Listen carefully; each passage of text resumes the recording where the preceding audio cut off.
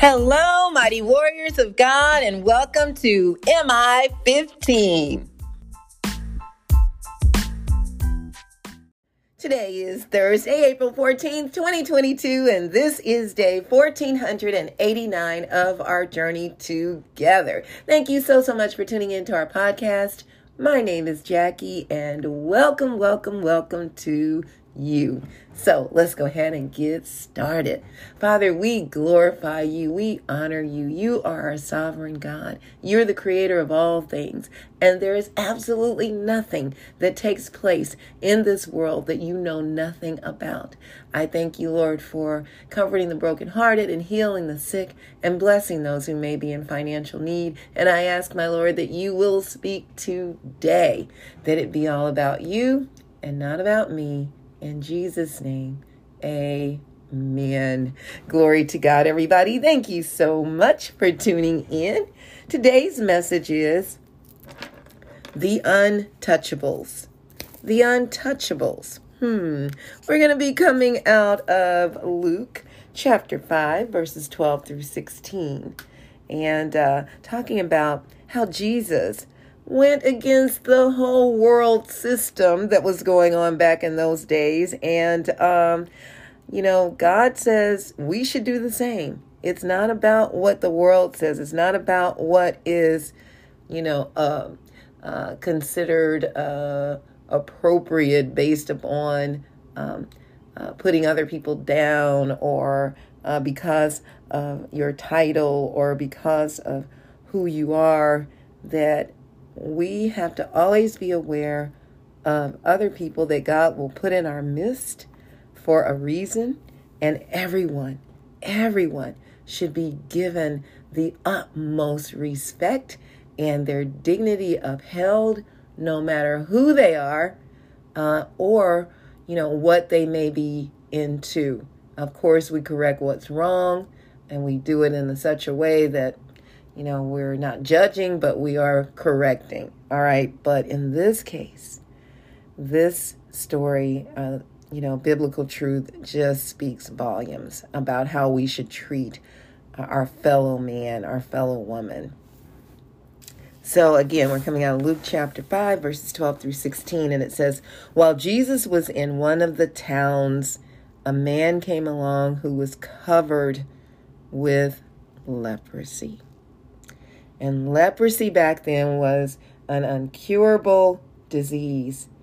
Leprosy was a feared disease because there was no known cure for it, and some forms of it were highly contagious. So anyone that had leprosy had to live outside of the city limits. They also had to stay covered. They had, if they did come in anywhere near the city limits, they had to walk around and say unclean as they're entering into a space so people would know. And before they could even go back into the city dwelling, they had to go before the priest, and the priest would determine if they were in remission or not. The thing about leprosy was that it destroys the nerve endings. So like fingers, nose tips, toes, those nerve endings, a lot of times they would die, and those nerve endings would die. And so those tips of fingers and toes and the nose tip would fall off. And so people would look different because they have lost parts of their body, and there was no cure, and people shunned people with leprosy. So it says, when he saw Jesus, so this man covered with leprosy, when he saw Jesus, he fell with his face to the ground and begged him, Lord, if you are willing, can you make me clean? He didn't ask for any material things. You notice that? He just said, make me clean. Jesus reached out his hand and touched the man. I am willing, he said, be clean. And immediately the leprosy left him. And I love the way Jesus would just command it. He didn't go through a long, drawn-out speech. He said, I am willing. He didn't go through a whole storyline. And he touched him, which was unheard of, to touch someone with leprosy. And he said, be clean. And immediately the leprosy left him.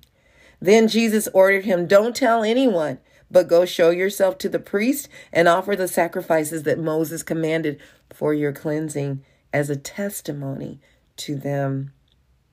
Yet the news about him spread all the more, so that crowds of people came to hear him and to be healed of their sicknesses. But Jesus often withdrew to lonely places and prayed. So Jesus was not consumed by following after what the people wanted. He knew his priorities, and he understood that he needed that time alone with God. Yeah, that too is amazing and powerful to understand how Jesus had that balance.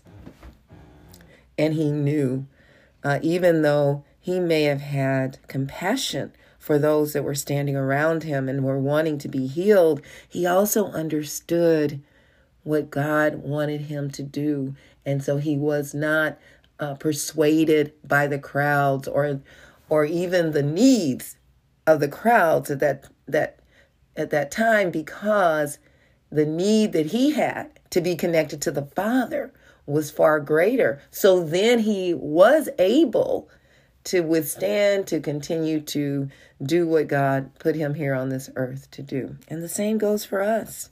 So point number 1, have you ever taken your kids to a museum or any young person to a museum and you quietly tell them not to touch certain items? Don't touch that. No, baby, don't touch that. and you know there's signs all around the building saying, do not touch.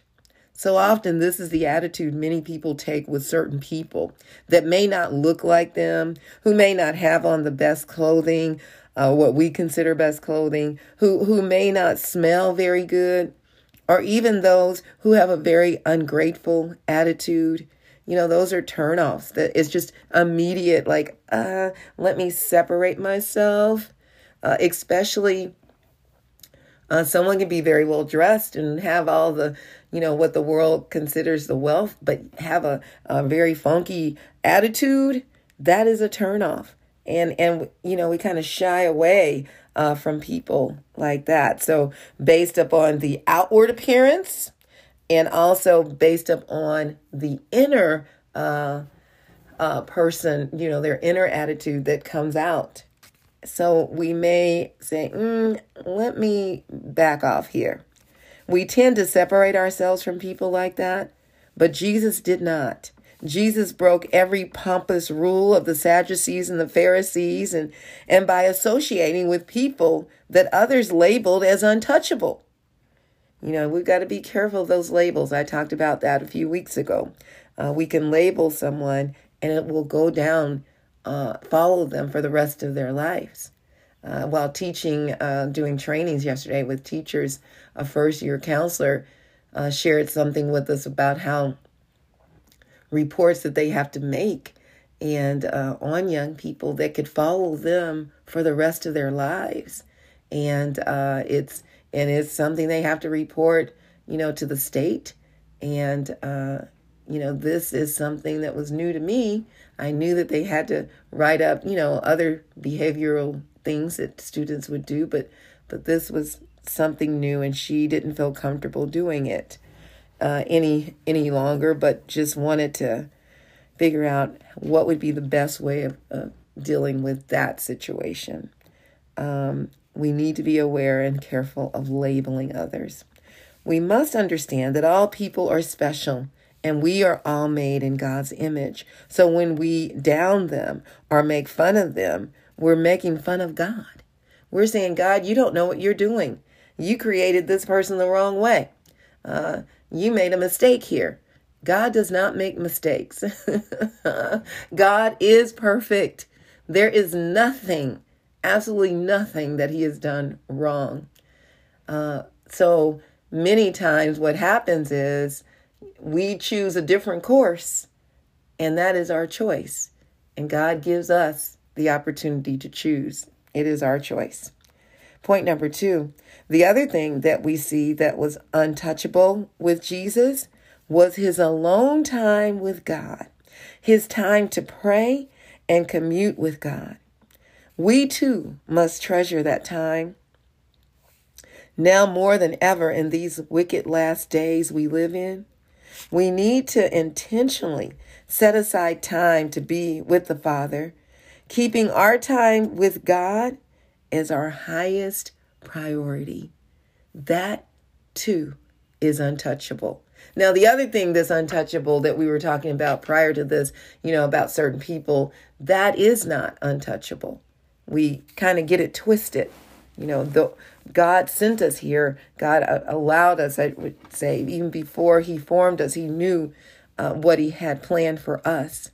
And it's just a matter of us accepting that and saying, okay, Father, this is what you would have me to do. And I remember when God led me to the church, Good Samaritan, to my parents' church, and how he allowed me to go through quite a few things before even starting that ministry that he gave me while being there and doing outreach.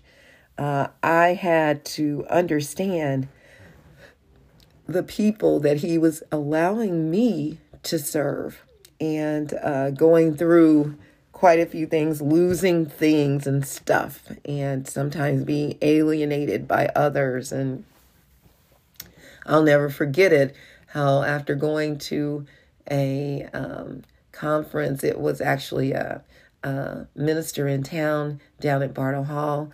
I went to hear him preach, and it was awesome. And when I left, when I was going to my car, I ran into my friend Deb, and I was taking her home, and I got to my car, and it was hundreds of cars in the parking lot, and mine was broken into. The windows were broken, and they took some change or ransacked the car. And I noticed that other cars in the parking lot around me, they weren't broken into. And I thought, how did they single out my car? What is that about? Didn't know or understand. But as I was taking her home, I drove out Prospect. And normally when I'm driving, I drive with my windows up all the time. It's rare that I have them down. And so I either have the air going or heat going, depending on the time of the year. But this time I had no choice. So the windows were down, and I heard sounds that I'd never heard before. I heard people laughing. I heard people arguing. I heard people cussing at other people. And it was something different. And as I drove through Prospect, the Lord said, this is where you're going to be serving, right here in this area. And I did not understand it at that time. And I dropped my friend off and went on my way. And I would say within a few months, I was there. And we were walking the streets, letting people know, inviting them to the church on Wednesday nights. That was the night I taught. And also we shared a meal with them. We gave them food. Anyone that came, we all ate food together, and we served those people that most people would consider untouchable. We hugged, we loved them. They trusted us. We had conversations. Many of them came to know Jesus Christ. Many of them were strung out or had drug addictions. Some were in prostitution or being prostituted. There were those who were alcoholics who, and I'm not going to call them alcoholics. They may have had an addiction to alcohol. There were some that were dealing with mental illness. And it was lots of people that would come during that time.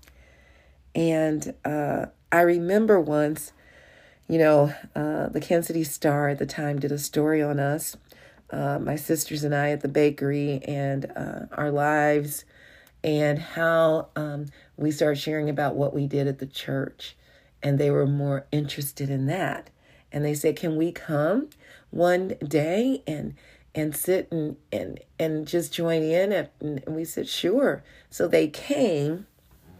I'll never forget this, the reporter, and they took a picture and they were talking to us as we were serving the food. And so they said, well, who are the ones that are prostitutes or are the ones that are homeless? Where are they? And we said, well, we don't separate.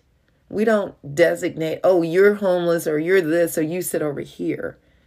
We said, we just all sit together. It doesn't matter. We don't isolate or separate based upon who you are, what you've done, what you have or what you don't have. And we all sat at different tables and making sure that every one of us was sitting at a table to share and listen and hear and be a part of this beautiful dynamic family that God had created with all of us. And it blessed my heart. And I believe that reporter's life changed that day. And they said, wow, that is amazing. And he said, we don't know when we're going to run this, but we will let you know as soon as we do. And this was during the time that President Obama was running for president. And it was either at the time he was elected and there he was on the front page. And guess who else was on the front page of the paper? We were. A picture of us serving, a picture of us with our family, the people in the community, the people that many would consider untouchable.